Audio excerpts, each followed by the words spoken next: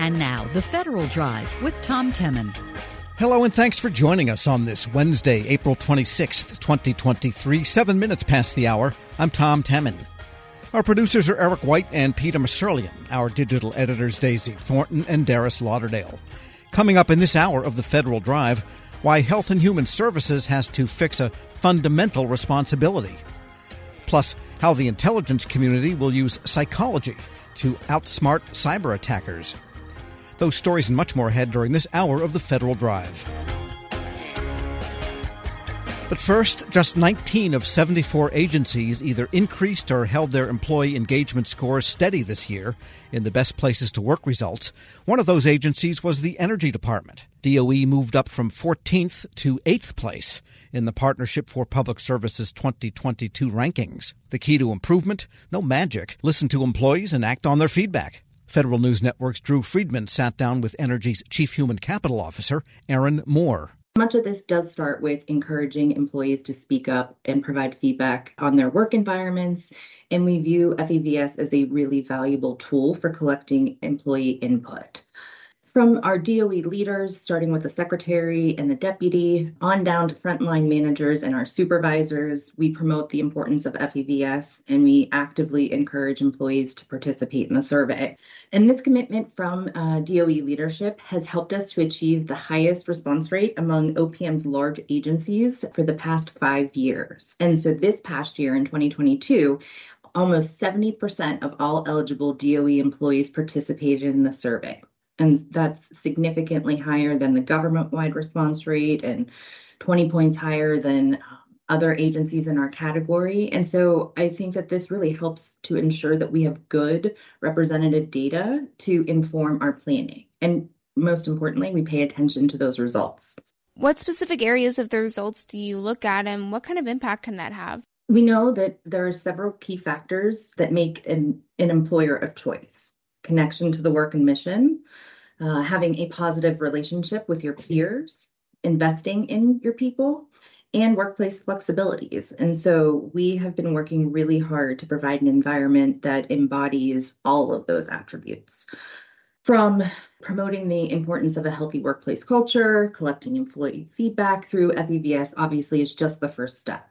And we know one of the worst things that we could do as an organization would be to promote the importance of participating in FEVS, but then not do anything with that survey data. And so that's why we work so hard each year to share the survey results as widely as possible across the department.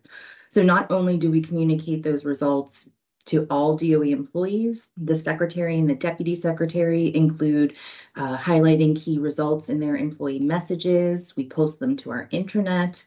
And my team also provides custom reports at each organizational level within the entire department. And so this past year, my team issued over 600 reports where at least 10 employees had completed the survey. So we are able to provide really granular data to many of our departments, and then my team can work with the leadership in those organizations to help them best share their organizational results. And we really feel it's important to be transparent with the data and make sure employees know the results and that DOE will be acting on the input that they've provided us. I want to go back to something you said just a minute ago. The response rates that you get through FEVS, it's pretty much double the government-wide standard. So that's a huge difference there. Can you tell me more specifically, how do you communicate with employees or encourage them to fill out that survey, or why is that number so high? I think it's so high because we focus on it at the top. The secretary and the deputy secretary issue videos and communication to all employees before the start of this of the FEVS season, talking about the importance of it. And then that just cascades the entire way down the leadership chain.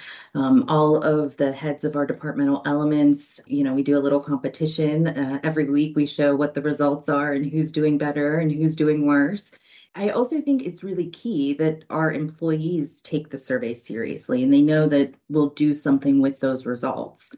And so it's frequent and often touch points and communication throughout the entire 6 weeks that it's open. We also encourage employees to set aside time during their day to take the survey. We found that that's one of the best practices to use to ensure people are doing it on their work time and not thinking that they have to use their personal time to give feedback on what they really think about the department. Something that a lot of agencies are kind of facing at this moment is the future of work. A lot of agencies are in a hybrid work schedule. Have you found that to be a challenge with trying to continually engage employees? How are you trying to manage different leadership styles in a hybrid workforce now? I think engagement with employees is always difficult, whether you're face-to-face or whether you're virtual. But even before the pandemic, the Department of Energy has always been in a hybrid environment. We've had field sites everywhere. So you have people in DC talking to people in Chicago and in Oak Ridge. And in essence, that was virtual, even though some people were at their desk in an office building.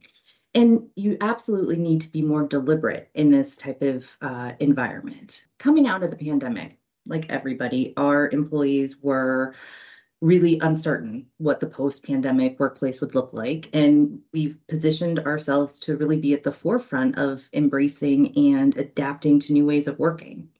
We've evolved in our working patterns and flexibilities that, had been on the rise in the private sector pre-pandemic. And our flexibilities are appealing to our workforce. We do options for telework, hoteling, remote work, offering flexibilities where the work allows it and it makes sense. But more importantly, trusting our employees to continue the high levels of productivity. And our employees responded this past year, 91% positive to the question on supervisor support work-life balance. And we know it's very important to our current workforce for us to help retain them, but we also know the importance of work-life flexibilities for prospective employees in order to make us competitive in the new hire market. And, we can clearly see that by the number of applicants that apply to remote eligible positions versus geographic specific postings. Being flexible in this area helps us to expand our reach into more suburban and rural areas outside the Beltway across the entire country, and moving outside of the traditional government urban centers. And not to mention that is also helping to further our mission by reducing emissions associated with commuting and promoting energy use and savings in our facilities. But to touch a little bit more on the engagement piece of things, we've really invested in technology needed to have a successful hybrid work environment, providing training on how best to leverage these technologies so that it's a collaborative and informative, place to share and still collaborate. In our FEVS results for that piece, it was 80% positive that our employees think they have the information they need to do their jobs. Again, it's being more deliberate and really taking that dedicated, proactive approach with, talking with your employees, talking with the broader team. I think you can't over communicate. How do you communicate to employees that, hey, you're actually paying attention to the data here? We do it in multiple ways. We do it with DOE-wide results and communication that just goes to all employees. The secretary and the deputy talk about the importance of it and highlight, things that we are working on as a result of the feedback from the FEVS. And then again, each head of an organization takes it upon themselves to look at their specific results as well as the subcomponents within them. Again, we did the 600 reports, so there's very detailed information that we're giving managers at the lowest levels possible so they can look and figure out what is going right, what is going wrong in their organizations and work to improve in those areas. Building off of that then, and where maybe you are looking for improvements in the data, are there areas where the agency maybe is struggling a little bit or the scores aren't as high? And how are you working to address those areas? One area highlighted in the FEVS where we know we need to focus our attention is in the area of leadership. And this isn't unique to energy, but it's, if you look across the entire government, the leaders lead is an area in FEVS that we all need to focus on. And we know an organization's culture is set by its leadership and that leaders have an outsized impact on employee engagement. And so we have to lead by example. And so this year, the secretary and the deputy secretary created a program, and we call it Let's Lead, Tracking a Climate for Change, for leadership development for all of our executives. They have reminded us consistently that leadership is a skill in its own right, one that requires constant training, whether one is a new manager or you've been doing it for years, still need to focus on it and work on it to improve.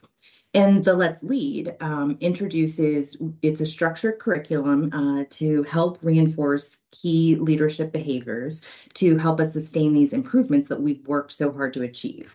So we're focusing on fostering trust and respect, addressing issues, and communicating effectively. And, the intent is for us as a leadership cadre to go through this together so that we become stronger leaders. And as a DOE leadership team, that we continue to build a culture of trust and respect. Is participation in the program optional? And if so, how are you looking to get more people involved? It is optional. We did not want to require people to do something that they didn't want to do because you wouldn't get good results from that perspective. It's intended for all of our executive leadership. And so the secretary was personally involved in doing a kickoff for it. We had a speaker come in, and we've partnered with Exec Online to offer various tracks to our executives based on various factors from the FEVS results that track exactly to, fostering trust and respect, addressing issues, and communicating effectively. So we created a tool where they could take certain questions from the FEVS, put them into the tool, and then it would identify a focus area for them. And then we had the track set up for them to go online and take the training. We are monitoring it. We do have a really high participation rate. My team in HC, we just went through one session together as a leadership team, and we're supposed to talk about what we learned. It's a year-long program. We're going to do and have another speaker coming up in the next couple of months. And so feedback has been really, really quite positive on it. Aside from that program, are there other areas or upcoming initiatives for the agency that maybe you're hoping will impact employee engagement moving forward? Workload has been identified from our FEVS data as a significant concern for our employees. And we've worked really hard to expand our recruitment and outreach activities to expand both the size and the diversity of our applicant pool, while also investing in new technology to improve the efficiency in our hiring processes. We're reducing our time to hire. We're getting additional team members on board more quickly. This year HC released our strategic plan, and the goals outlined in the plan are all directed at growing and supporting our workforce. So we're looking at, as I mentioned, how to use technology to improve our recruitment and onboarding, pursuing strategies to support our workforce, not just as employees, but as individuals and people, and promoting healthy approaches to work-life balance and expanding our employee wellness offerings. We continue to focus on employee development opportunities and expand resources for training and development. We've had really successful feedback from the employee development perspective. In our HC strategic plan, our third goal is focused on training, supporting, and developing our workforce. And so we've really focused on re-gearing our professional and leadership development to be new, virtual, on demand. We've managed to increase our offerings at the same time. We've done a new suite of on-demand courses that have over 70,000 new learning assets for every employee. And that's, a comprehensive program for SES and senior leadership, as well as, through the entire rank. And, we're really focusing also on introducing some more modern style communications, such as ebooks and animations, some short videos, AI to better engage our distributed workforce. What would be your message to other agency human capital leaders in other agencies that might be struggling a little bit more with their scores?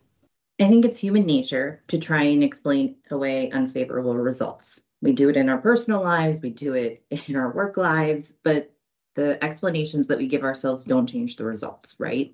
And I think all agencies, us, DOE included, should really lean into what their employees are telling them through the feedback surveys, as well as other engagement, including listening sessions, individual team meetings. There's various ways other than the FEVS to get some granular data for your workforce. And I think they need to lean in and accept what our employees are trying to tell us, that things can be better.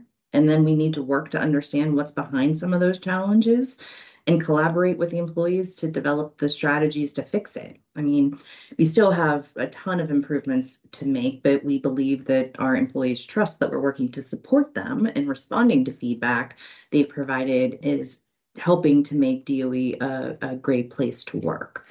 I also think that our human capital colleagues are amazing at sharing best practices. And so we have the ability, like from the data and the analysis that's been generated by FEVS and Best Places, we know what works and what doesn't work. So it provides us with an opportunity to learn from others. We review the rankings, we examine improvements other agencies, and the broader HC community is always extremely generous in sharing best practices. My colleagues and I know how important it is to take care of our employees. We're always willing to share what we've learned, either through a success or through a misstep that we had of what not to do. But it's really, reaching out to others who have done this, learn what they did, and see how you can apply that to your own organization. Aaron Moore, Chief Human Capital Officer at the Department of Energy, speaking with Federal News Network's Drew Friedman. Check out Drew's story at federalnewsnetwork.com. Still to come, how the intelligence community will use psychology to outsmart cyber hackers. This is the Federal Drive with Tom Temin here on Federal News Radio, part of the Federal News Network.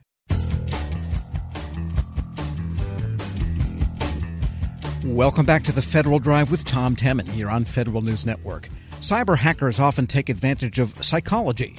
Whether it's a common phishing attack or much worse, the Intelligence Advanced Research Projects Agency, IARPA, looks to flip that paradigm on its head. Its project, called Reimagining Security with Cyber Psychology-Informed Network Defenses, or RESIND, aims to take advantage of hackers' own cognitive vulnerabilities, as they put it. Federal News Network's Justin Doubleday got details from the program manager for RESIND, Kimberly Ferguson-Walter. If you've been around in the cybersecurity world, you've probably heard somebody say that the human factor is the weakest link in cybersecurity. So we know people make errors, people make mistakes, people miscalculate risks, and it can also be hard to train them not to repeat these mistakes. But this statement tends to be focused on the mistakes of users, software developers, and system administrators. But I believe that this human factor can also be leveraged against cyber attackers. So this program will focus on just that, on flipping the tables to make the human factor the weakest link in cyber attacks. Yeah, I mean, obviously, psychology plays such a huge role in how cyber attacks are designed, whether it's, phishing and getting someone to click on a link.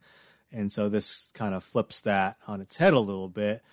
Can you explain a little bit more about how exactly you envision doing that? You talk about, I think, in the project technical description here, cognitive vulnerabilities. What are those and how might they be exploited in this case? Great question. So we use the term cognitive vulnerability as an umbrella term that encompasses cognitive and decision-making biases.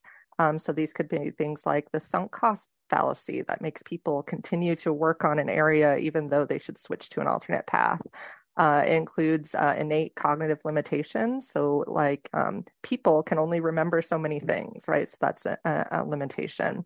It includes emotion and mental state. So for example, if you're frustrated, you might behave differently than otherwise. and also physiological vulnerabilities. So people can behave differently when they're, let's say, sleep deprived or under stress. And so we're interested in those concepts, but as far as they can result in a reduced cyber attacker success or effectiveness. And how will you go about identifying those vulnerabilities in a cyber attacker? Good question. So as part of the program, we're looking for novel approaches to do a variety of things to this end goal.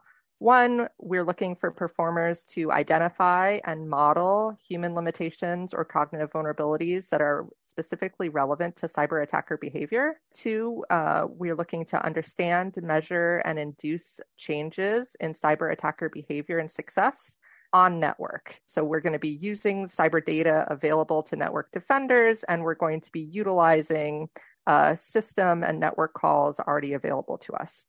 And three, provide algorithms for automated adaptation of these solutions based on observed cyber attacker behavior. And so if a company will kind of be able to access all these things, a company or a university or whatever, whoever might propose to do this, they don't have to bring this data in. You'll kind of be able to provide some of it to them, and they can also provide their own approaches to maybe gleaning these vulnerabilities. Is that right? Yeah, so we're asking for performers to come in. It's a very multidisciplinary effort. And so we're asking the performers to come in with a human subjects research experimental plan on how they are going to determine what biases or cognitive vulnerabilities are most applicable to a cyber attacker, sort of like what phases of the cyber attack they focus on, and what are the right kinds of situations that we can create in the cyber domain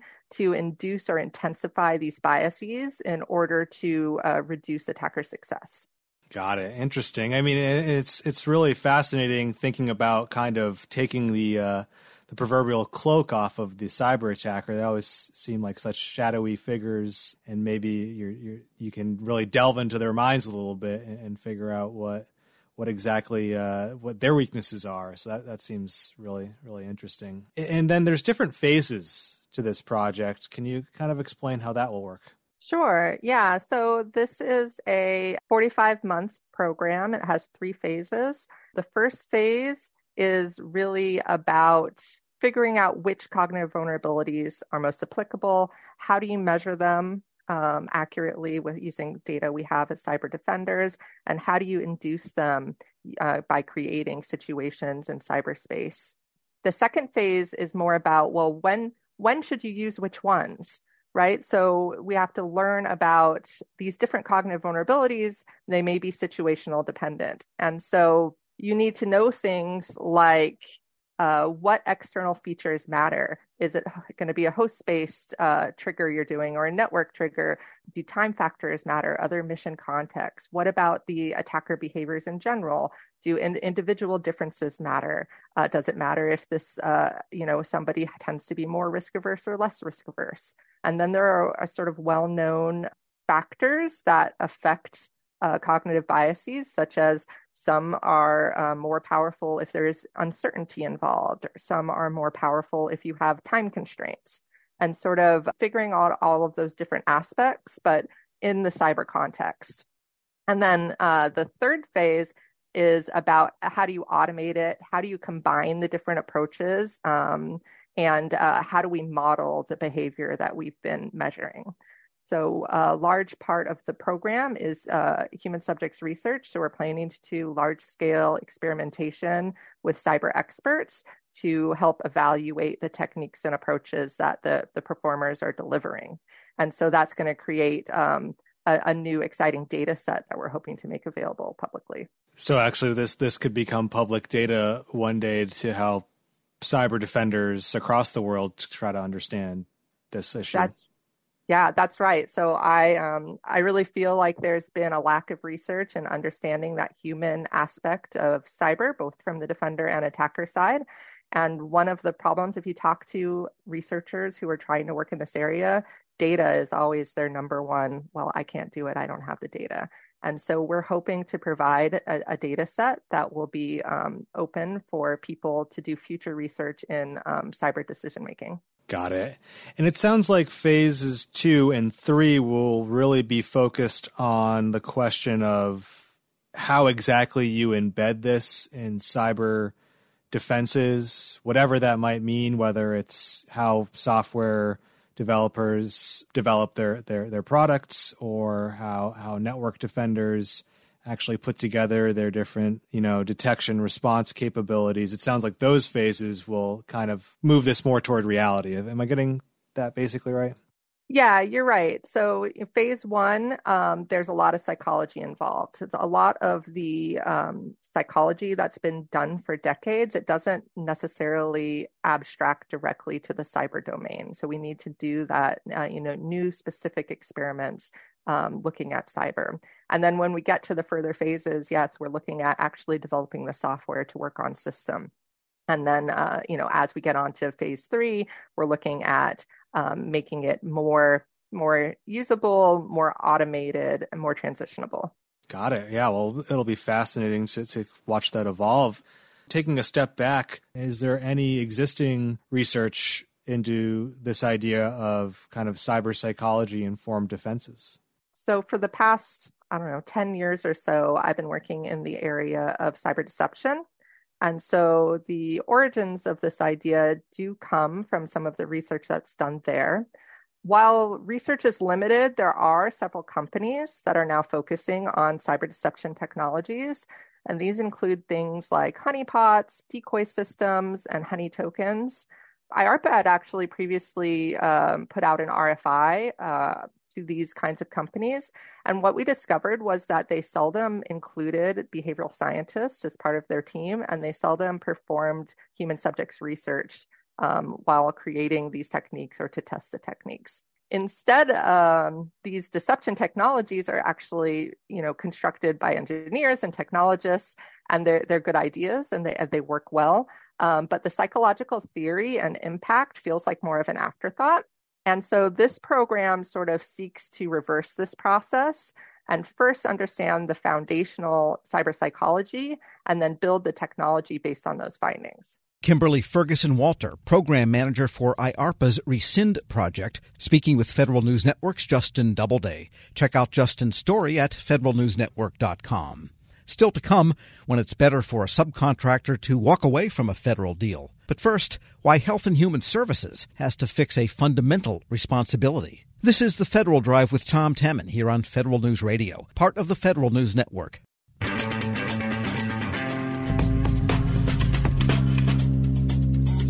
Welcome back to The Federal Drive with Tom Temin here on Federal News Network. Throughout the pandemic, citizens might have suspected that components of the Health and Human Services Department weren't quite coordinated.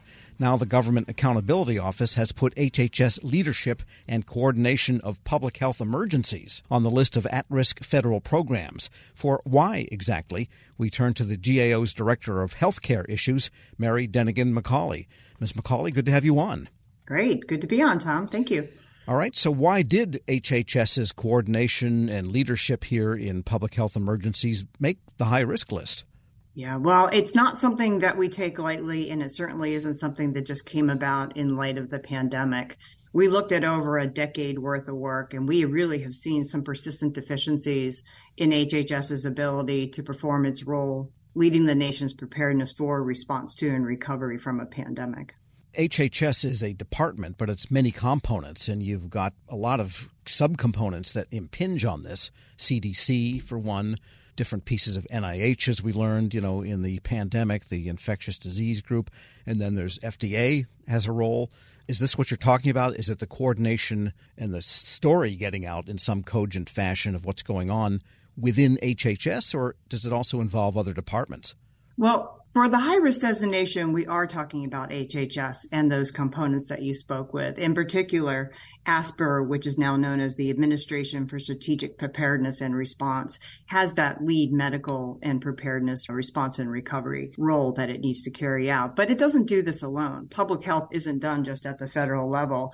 It takes a whole of government approach. And so they have to work with their key stakeholders, including other federal agencies, as well as state, local, tribal, and territorial partners. It's a pretty big endeavor that they have to do.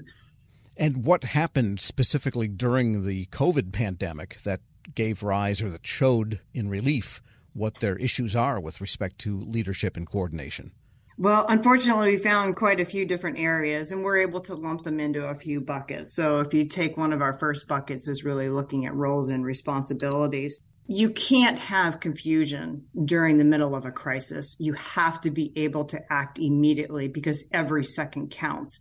And you're not just talking about a hypothetical here. You're talking about lives. You're talking about work. You're talking about children being able to be in school when you're looking at a pandemic. It affected absolutely every aspect of our life. So being able to understand the roles and responsibilities and not bickering over them and trying to figure out who's in charge is really critical. And one particular area that we saw that happen with was the repatriation, bringing our Americans home that were over in China or stuck on cruise trips is a great example where there was no clear leadership. And CDC was looking at ASPR and ASPR was looking at CDC and pointing like who has responsibilities. And it really puts not only the responders at risk, but then the community. I mean, some people that should have been quarantined started to walk out into the community. So in addition to roles and responsibilities, you also need complete and consistent data. If you look at how our data is collected, it's very disparate. It takes all of those layers of the U.S. government and it needs to be rolled up to get a national picture. And we just don't have that capability right now. So that's another area. And communication, right? We all saw the communication problems that were occurring. Wear a mask, don't wear a mask. Make sure that you get the vaccine. Don't worry, you're going to be 100% protected. Well, it's not really 100% protection. It stops you from going into the hospital. So you have to have clear communication in order to build trust. Transparency and accountability. I mean, if you look at the arguments that are going on over just the origins of the COVID and is there enough oversight of this risky type of research and being transparent about that oversight instead of keeping it in a black box, absolutely paramount. And then last but not least, understanding your key partners' capabilities and limitations, making sure that you know, for example, if the Department of Defense is going to come and help, what resources are they going to bring? During the hurricanes Irma and Maria, we saw this as really a problem. They brought resources that HHS didn't need at that particular time. So that's key too, understanding your partner's capabilities.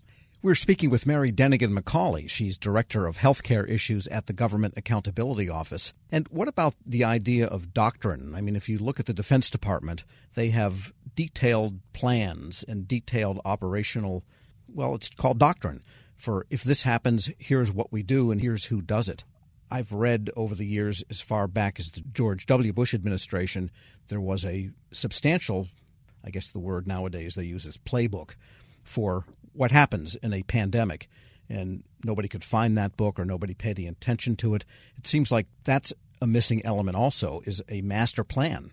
Yeah. So, Tom, I'm laughing because it's the big question. What happened to the plans? Why didn't we follow the plans? Because we certainly had a lot of plans, and I've been at GAO long enough to have looked at those plans. You know, we started those plans when we saw bird flu coming about and worried that that was going to become a human pandemic. And plans are only as good as they are tested. And the testing then reveals gaps, and you have to close the gaps. So that's first and foremost. But also, plans are full of assumptions. And one of the assumptions was that it was going to be an influenza, that you would have test kits available and ready to go for an influenza pandemic. This was not an influenza pandemic. And so our hope is that HHS, and we're going to continue to follow up on this, is look at some of the assumptions and look at the testing and look at the exercising and how they're going to revise those plans so that we're better prepared for next time and fill those gaps. And I guess GAO can't address this directly, but it seems that when there is this vacuum of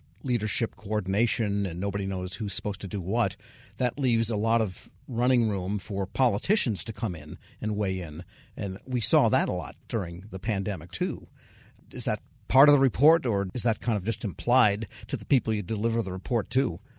I think that if you look at communication and you look at leadership commitment, those two come hand in hand with the work that we've done. You do need clear communication. You certainly don't want an administration or a head of an agency saying something different than another head of an agency. And so that's all part of what we feel is needed going forward, is to make sure that you do have consistent communication that is clear and you don't have mixed signals, because the public is not going to trust the science. They're not going to trust the politicians if there's mixed signals. Right, because large public health emergencies brew that kind of conflict that is always inherent in some of these things, and that is liberty versus individual choice versus what you need to do because you are part of a community. And there's no single dead right answer on that, but those are the kind of issues that get swirled up when these happen. That's right. Absolutely. And it's particularly challenging, too, because we're not like some countries where you can just say, this is what we're going to do. We're going to lock down. You're not going to be able to move. We have states. They have independent rights. And so that communication becomes even more important when you have a constitutional setup like we have here in the United States. All right, then what's the prescription here? How did HHS take the report being on the high-risk list and the documentation of that? And what is your best recommendations for them to get off the list? Well, it certainly is not going to happen overnight, and I think HHS recognizes that. First and foremost, you don't have just one agency within HHS that needs to resolve this problem, and the agencies have taken this very seriously. You may have heard that ASPR is undergoing a realignment where they want to become a standalone agency to be able to be more nimble and to be able to respond more effectively. We're watching that transformation there. CDC has also said that they're going to undergo some reform, as is FDA. So we're watching all of these reform efforts very carefully. And as a part of reform effort, you also need to make sure that you have the workforce. And that's what we call building the capacity, to make sure you have the right experts with the right understanding, resources at your helm to be able to implement the changes that you want to do as well. And of course, you have to have leadership commitment. Without leadership commitment, it's all for naught. And we need to have sustained attention, because as we've seen, with changes in administration come changes with the plans that are put on paper. And so really we need sustained attention, which is what we're hoping that this will bring.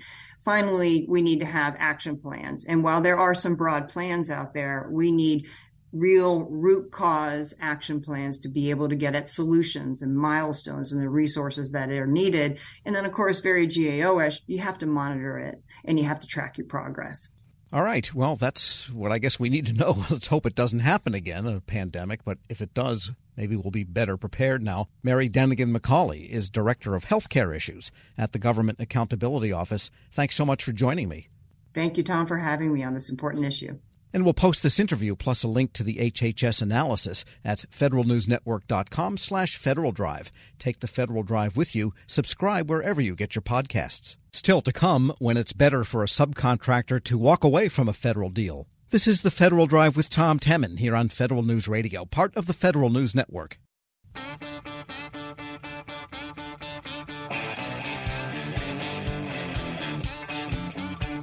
Welcome back to the Federal Drive with Tom Temin here on Federal News Network. Bad things can happen when contractors fail to include their subs in negotiations with the government. The Air Force decided to redo its approach to a small construction contract. That drove up costs, but the prime signed on to a new price without the agreement of its subcontractor, so the whole thing ended up before the Armed Services Board of Contract Appeals. Haynes Boone procurement attorney Dan Ramish has more. And Dan outlined this case for us. I guess it started out when the Air Force totally changed the ground rules of a small project to install an alarm system that it had agreed to. Yeah, that's right. So this was a small $2 million job to replace a fire alarm control panel and fire suppression system at Eglin Air Force Base. And the contractor, which does business as Optimum Construction, learned from the Air Force at the pre-construction conference that there was going to be a change in the contract work hours and sequence. So the contractor had planned in its proposal, and the original contract had anticipated that the work would happen during normal business hours, and that the fire suppression system would be replaced on each floor, and that the whole floor would be effectively cleared and unoccupied, so the contractor could handle one floor and then handle the next floor and then handle the next floor. And the Air Force talked to its customer in the building, and unsurprisingly, the customer didn't like this idea that they were going to have to clear out their offices. So the Air Force said, no, this work is going to have to be performed nights and weekends, and we're going to handle it office by office instead of the entire floor. So it's a classic change. Of course, the change in sequence and the change in work hours affected the contractor's costs, and it also affected the costs of its major subcontractor, Pew. So Optimum here initially talked to Pew in negotiating a modification to capture these changes with the Air Force and got an initial price. But then they had subsequent negotiations with the Air Force to come to agreement on a bilateral modification. And it turned out that the Air Force ultimately played hardball and said that the contractor had to agree to a $200,000 modification, or at least this is what Optimum says, or the Air Force would terminate the contract for convenience. So Optimum agreed to a $200,000 modification, but this meant dramatically decreasing the costs that were for its subcontractors' work. Right. Optimum had demanded another almost $1 million, and the Air Force sort of bargained them down to $200,000, and the subcontractor wanted about $100,000 more, and it ended up with only $13,000, unbeknownst to it, correct? That's right. And Optimum decided not to go back to its subcontractor and get their buy-off before agreeing to a bilateral modification. Actually, they submitted the proposal for the about $200,000 without talking to the sub, and then the sub actually learned about it afterwards before the mod was signed and said, wait a minute, this doesn't capture all of our costs. And they explained the reasons for it, that because the work was going to happen every night and the offices weren't being cleared, they were going to have to demobilize and remobilize every day. So there was tools, scaffolding, equipment, materials, and they couldn't just leave it in the office because people were going to use the office during the day. So it was easy to see why this affected their costs. But Optimum went ahead, did the contract, and then paid whatever it could pay extra to its subcontractor, Pew. Pew wasn't too happy. What happened next? So Pew went ahead and submitted an REA after the work was completed for the extra costs, which did end up being more like what its original proposal had provided for, so an extra $90,000. And Optimum received the REA and passed it through to the Air Force, but made some kind of disparaging comments suggesting that it caught them off guard and they didn't feel the subcontractor's claim was warranted and that they didn't stand behind it, things like that. And unsurprisingly, the Air Force rejected the REA, and then when Optimum converted the REA to a claim, the Air Force contracting officer denied that in a final decision as well. We're speaking with Dan Ramish, a procurement attorney at Haynes Boone. So done, paid, but it wasn't over yet. And what was the reasoning for the board in deciding what it decided? So the board came back and noted that there wasn't a constructive change insofar as a modification had already been executed for the changes that the subcontractor was complaining about. So there hadn't been additional changes. They were covered by the modification pretty clearly, and they pointed out that Pew had raised this issue with the prime contractor at the time and went ahead anyway. And they also pointed out that the modification, as is standard, included release language. So the government had an accord and satisfaction defense that this was effectively settlement for the changes, and the contractor had been paid for them. It was a fixed price, and that was the end of the issue. There were a couple of kind of side arguments that Optimum had made in its appeal. They argued that they had signed the modification under duress because the contracting officer had supposedly threatened to terminate the contract for convenience. And the board said, well, the government has the right to terminate the contract for convenience, and so it didn't constitute duress to say that they might do that. Right. So now the resulting argument then potentially is between the sub and its prime, because the government got its alarm system, paid for it, and they're done. That's right. The challenge that prime contractors face when they're dealing with modifications that affect subcontractors' costs and schedule is not getting stuck in the middle. So it's preferable for the prime to deal with it when they're negotiating the modification and include the sub enough so that the sub feels that their interests are aligned and that they have kind of the prime contractor has buy-off on the ultimate result in the modification. And the way it went down here, not getting final approval from the subcontractor and then kind of disparaging the REA and submitting it, the subcontractor can't be very happy with that result, and it risks a follow-on action by the subcontractor against the prime. Right. So maybe there's some times when a sub should say to a prime, you know what, sorry, forget about it. Even though it's hard to turn down business, but it might be better to not have the revenue than to lose money, right? Right. Well, the sub here, if it had been engaged through to the end and had been faced with the joint decision to either move forward with the much lower $200,000 modification instead of $1 million modification, or walk away or face a recompetition, the subcontractor might have made the same decision. But because they weren't engaged at the time of the mod, now the prime may be stuck in the middle having to pay some cost to the subcontractor that it can't recover from the government. All right. So what would your advice be to your prime client, say?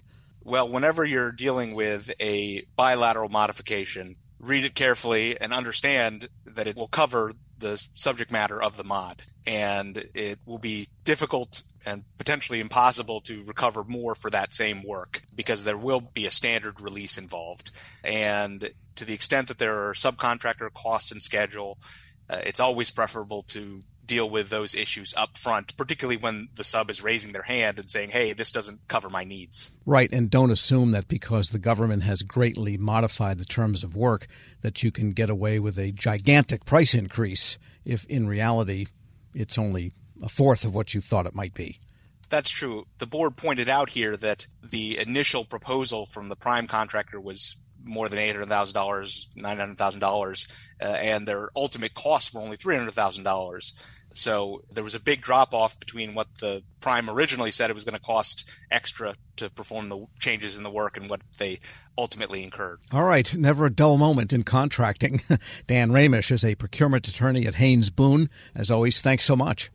Thanks so much, Tom. And we'll post this interview at federalnewsnetwork.com/Federal Drive. Hear the Federal Drive on your schedule. Subscribe wherever you get your podcasts. And be sure to join Federal News Network's inaugural Customer Experience Exchange starting tomorrow. 2 afternoons of federal and industry insight on how to achieve better service to constituents and to your own employees. Hear the kickoff keynote from NASA Associate Administrator Bob Gibbs. Register now at federalnewsnetwork.com. In the aftermath of a leak of classified information, allegedly by a Massachusetts Air National Guard member, security clearances are again under scrutiny. They also remain on the Government Accountability Office's high-risk list. But transformation has been underway since long before that latest incident. Changes include an overhaul of the vetting process and improvements to onboarding cleared personnel. Jason Miller is the Office of Management and Budget's Deputy Director for Management. He talked about the clearance reforms with Lindy Kaiser, the host of another Federal News Network show, Security Clearance in Security. When you look at the change we're trying to make, it's important to start with why we are measuring what we're currently measuring. So if you look back to 20 years ago when some of this measurement, a little less than 20 years ago when some of this measurement was put into place, it was to make sure that we actually had our arms around and could manage the vast majority of cases. And that was the right thing to do at that point in time. Now, I would expect, and I expect this is true for your community, the vast majority of time we spend talking about problems often is in the 10% of cases that we are not actually managing or that we are not actually measuring. And if we're not measuring something, it's very hard to manage it and to improve it. The move forward here is to actually look at all 100% of the cases that are going through the overall system and setting our metrics accordingly to targets for the overall 100%. And you're right, that is a big deal. That also means that today, to some extent, we're overstating how well we are doing because we're not measuring and reporting on the other 10%. That's an important change. It will mean we capture everything inside of it. And when we are moving towards our new ambitious targets, which I'm happy to talk about, they're even more ambitious than the delta between what we currently target today and those numbers because of that capture of the longest cases that are going through the end-to-end security clearance processing system. Yeah, well, let's talk about the targets. Why the shift to move those and make those more aggressive at this point? It seems like there's so much going on right now. You might have pushback to say, hey, let's not improve things, right? Or move those metrics around. Maybe speak to why you've announced new benchmarks for reporting times. So Targets are important both from a external communication of what do we expect to achieve with all of the different pieces of activity that is underway. And it's really important from an internal management standpoint in terms of what are the changes that we need to make to our processes. And it's actually very hard to prioritize unless we have a finish line in mind. So for both of those, here's what we're going to get from the reforms that are in place and the overall transformation effort. And then what's the work that we need to do inside the tent on optimizing all of the different process steps. We need those targets for both of those things. So the end-to-end vetting process targets that we are aiming for, consistent with the move to 3 tiers, low, moderate, and high, is for low 25 days. That's application through final adjudication, 40 days for moderate, and 75 for high tier. We already talked about the shift from 90 to 100 and how that is a huge change. Today, top secret, so comparable to what we'll say high tier, our goal is 114 days. For the 90%, we're moving to 75. Not only that, but we're moving from not when the application is completed, but from when the application is sent. So we're capturing more of the process. That's also because we're trying to improve that piece of the process. So we want to be able to measure it as well. The other thing that we announced in terms of metrics was a new measure, which is favorability to onboard. And that's a really key component where we're not just thinking about the overall end-to-end vetting process, but for mission reasons, we need people doing the job. So how quickly can we get people doing the job? And for that, low tier 21 days, so not that much additional time relative to the end-to-end process. For high tier, 30 to 45 days. So we're getting people into seat at the end of this overall effort meaningfully faster than our already meaningfully faster set of targets that we're putting into place. I mean, those are significant metrics and really important ones. I think when we talk to our community of both the government agencies and defense contractors trying to onboard people, that favorable to onboard is a really significant metric that you're adding because that's dollars and cents, right? In terms of both contracts and the federal government's ability to do its job. So very exciting. I want to talk a little bit about MBIS and CV because those are the big muscle movements around Trust Workforce 2.0. PAC PMO is providing a ton of updates and kind of insights into that. How important are those elements to the processes and to being able to have this favorable to onboard, better benchmarks, 100% reporting, all of that? NBIS is very much like the long pole in the tent in the overall transformation effort that has been true throughout my now just closing in on 2 years in this role, including as the chair of the PAC.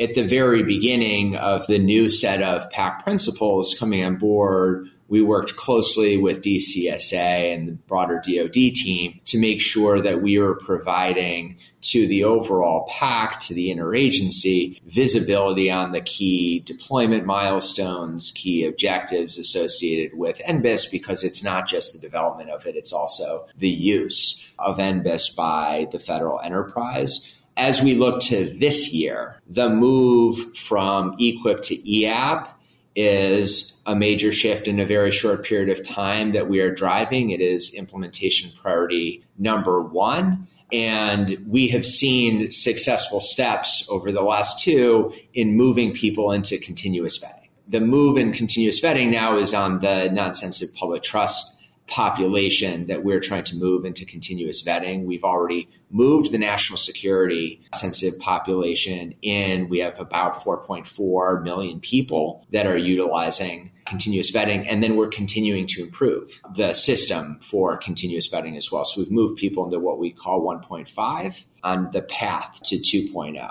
So a lot of progress, yes, a lot of different moving pieces. And I have to commend the DoD and DCSA team on just the overall continued march forward on NBIS development and onboarding agencies and also the thousands and thousands of private organizations that are going to need to use that system. You kind of tied to that. So this is truly an interagency effort involving a lot of different players and parts and pieces. Can you maybe speak to the PAC PMO role in gathering all those folks together and how you work with the executive agents to move all of these moving pieces of the reform effort forward? Yeah.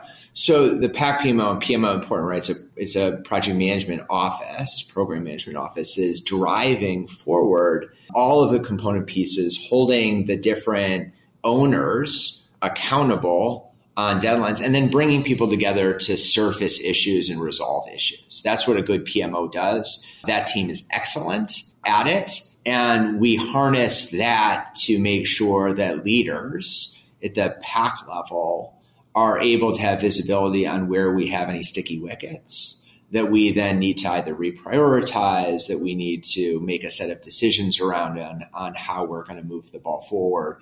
But that's been a really key tool, and we would not be where we are but for the creation and the successful execution by the PAC PMO. Yeah, and I mean, I'll say from my vantage point, it is an incredibly important effort. If you go to performance.gov, you are providing quarterly updates on that process. I think when we see security clearances in the news, it's painful to me because I see all of the lack of awareness of people not understanding the process, even though there is a lot of data and metrics out there that PAC PMO is providing when it comes to, how big is the security clearance population? Kind of people act like that's a surprise. You're tracking those figures, right? You're tracking, you have a ton of benchmarks, not just the processing time benchmarks. So maybe even can you speak to that kind of oversight awareness function, providing those quarterly updates and why that's really important to the security clearance process? It is one, there's a lot of stakeholders per us doing this conversation. There's a lot of stakeholders who are interested in the changes that we're making because it has meaningful impact.